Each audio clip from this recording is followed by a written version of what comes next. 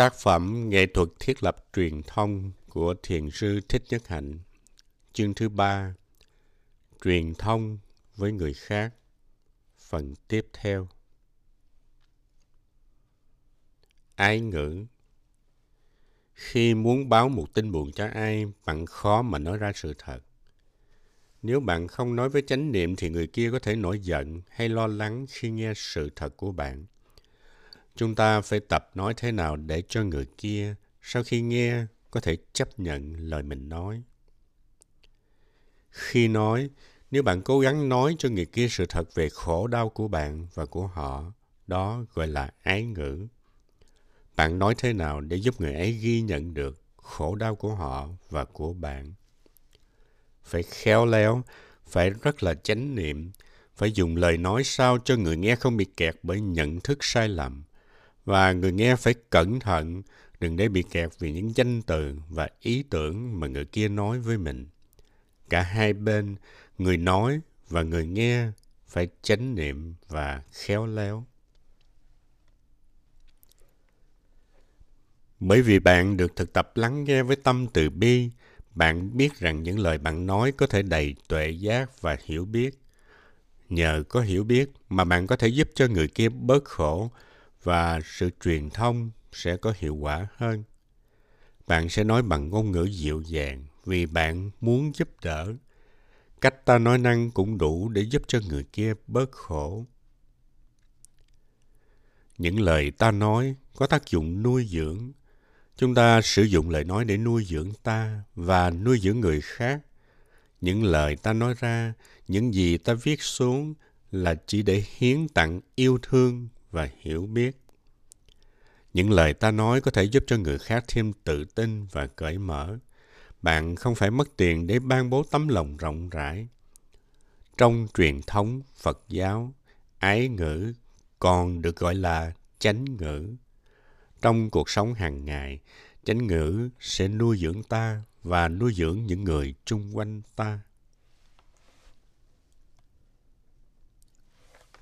Vọng ngữ. Ta gọi ái ngữ là chánh ngữ vì ta biết rằng vọng ngữ sẽ gây đau khổ. Những lời nói không dễ thương, giả dối và tàn ác có thể gây nên rất nhiều đau khổ. Vọng ngữ là ngôn ngữ thiếu cởi mở, không được xây đắp từ hiểu biết, thương yêu và hòa giải. Khi ta gửi đi tin nhắn hay là viết một bức thư, khi nói điện thoại, những gì ta viết, những lời ta nói phải là những lời ái ngữ hiến tặng tuệ giác, hiểu biết và thương yêu. Khi ta sử dụng chánh ngữ, ta cảm thấy thân tâm nhẹ nhàng, tươi mát, và người nghe ta cũng cảm thấy nhẹ nhàng, tươi mát.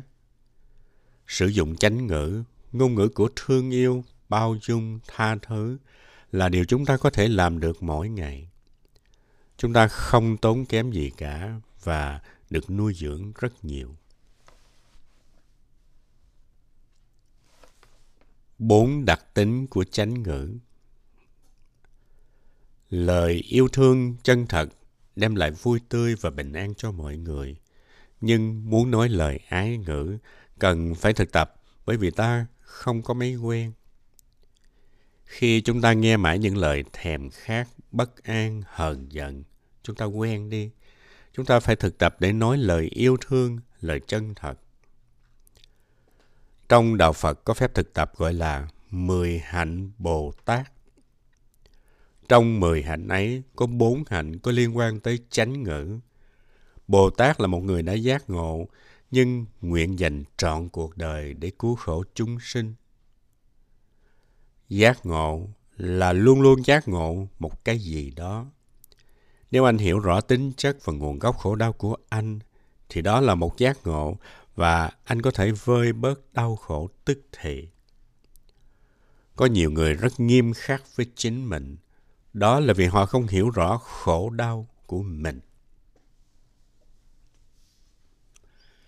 Khi trở thành một vị Bồ Tát cho chính mình, chúng ta không còn trách mình hay trách người khác nữa. Bồ Tát là người có thể nói lời dịu dàng và lắng nghe với tâm yêu thương. Ai cũng có thể trở thành một vị Bồ Tát nhờ thực tập tinh chuyên. Không cần phải thực tập 10 năm để trở thành một vị Bồ Tát. Hãy để dành một cái thời gian mỗi ngày, có thể chỉ là 5-10 phút để ngồi yên, thực tập hơi thở chánh niệm và lắng nghe chính mình. Sau đây là 4 hạnh Bồ Tát trong 10 hạnh để thực tập chánh ngữ. Thứ nhất, nói lời chân thật, không nói dối. Thứ hai, không nói lời thiêu dệt, vẽ vời.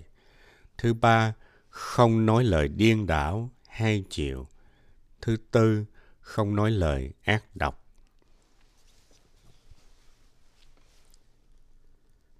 Thứ nhất, nói lời chân thật. Đặc tính thứ nhất của chánh ngữ là nói lời chân thật, không nói dối. Cố gắng đừng nói những gì không đúng sự thật. Nếu thấy rằng sự thật mà ta nói ra sẽ gây quá nhiều bức xúc, thì hãy tìm cách khéo léo và từ bi mà nói. Có nhiều người nói ra những lời lẽ nặng nề, làm cho người khác đau khổ rồi mới nói, tôi chỉ nói sự thật. Nhưng mà họ nói lên sự thật một cách bạo động, công kích, nhiều khi có thể làm cho người kia đau khổ vô cùng. Nhiều khi nói lên sự thật, kết quả sẽ không như bạn muốn. Bạn phải quán chiếu sâu sắc tâm thức của người kia để tìm ra cách nói như thế nào mà người kia không cảm thấy bị đe dọa và có thể lắng nghe bạn. Hãy nói lên sự thật bằng những lời yêu thương, che chở. Điều quan trọng mà bạn cho là sự thật có thể là một nhận thức thiếu sót và sai lầm của bạn. Bạn nghĩ đó là sự thật, nhưng nhận thức của bạn còn thiếu sót hay là bị che mờ. Nói láo là nguy hiểm bởi vì có một ngày người kia sẽ biết được sự thật. Đó có thể là một tai họa. Vậy thì nếu chúng ta không muốn nói láo, không muốn gây đau khổ, thì phải chánh niệm lựa lời và tìm cách để nói sự thật một cách khéo léo. Có nhiều cách để nói ra sự thật. Đây là một nghệ thuật. Sự thật là nền tảng cho một quan hệ lâu dài. Nếu ta không xây dựng quan hệ trên sự thật, thì trước sau gì quan hệ cũng tan vỡ. Phải tìm ra cách hay nhất để nói ra sự thật, để cho người kia dễ dàng tiếp nhận. Đôi khi lời lẽ khôn khéo nhất cũng có thể gây nên đau khổ. Cũng không sao, đau khổ có thể giúp chữa trị được. Nếu lời bạn nói lên mà đầy yêu thương và hiểu biết, thì có thể chữa trị mau hơn. Khổ đau có thể giúp ích, khổ đau có thể là tốt, nhưng ta không muốn làm cho người khác đau khổ vô ích. Phải tìm cách giảm bớt cảm xúc vì bất ngờ và đau khổ. Chúng ta cố gắng trình bày sự thật thế nào để người nghe không bị đau khổ quá mức. Điều quan trọng là để cho người nghe cảm thấy yên ổn. Có thể rằng người ấy không hiểu, hoặc là cần thời gian lâu hơn mới hiểu. Người ấy có thể có một nhận thức khác ta. Đôi khi ta nên bắt đầu bằng một câu chuyện khác, một câu chuyện tương tự như trường hợp của người mà ta sắp nói ra sự thật, để cho người ấy quen dần với ý niệm về sự thật. Nghe chuyện của một người khác dễ hơn. Ta có thể nói, anh nghĩ thế nào? Có nên cho người kia hay sự thật này hay không? Thường thường câu trả lời sẽ là vâng, nên nói sự thật.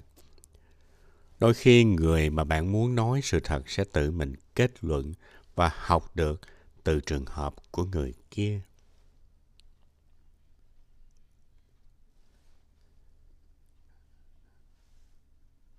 Hạnh thứ hai, không nói lời thiêu dệt.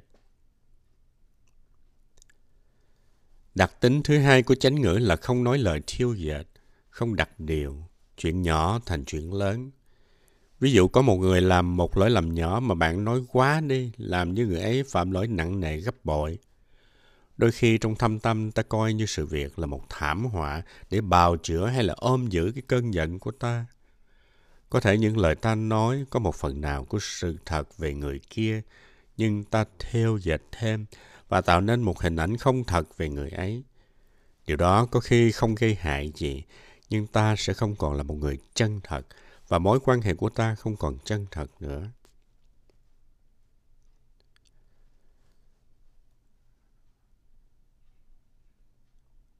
Hạnh thứ ba, không nói hai lời.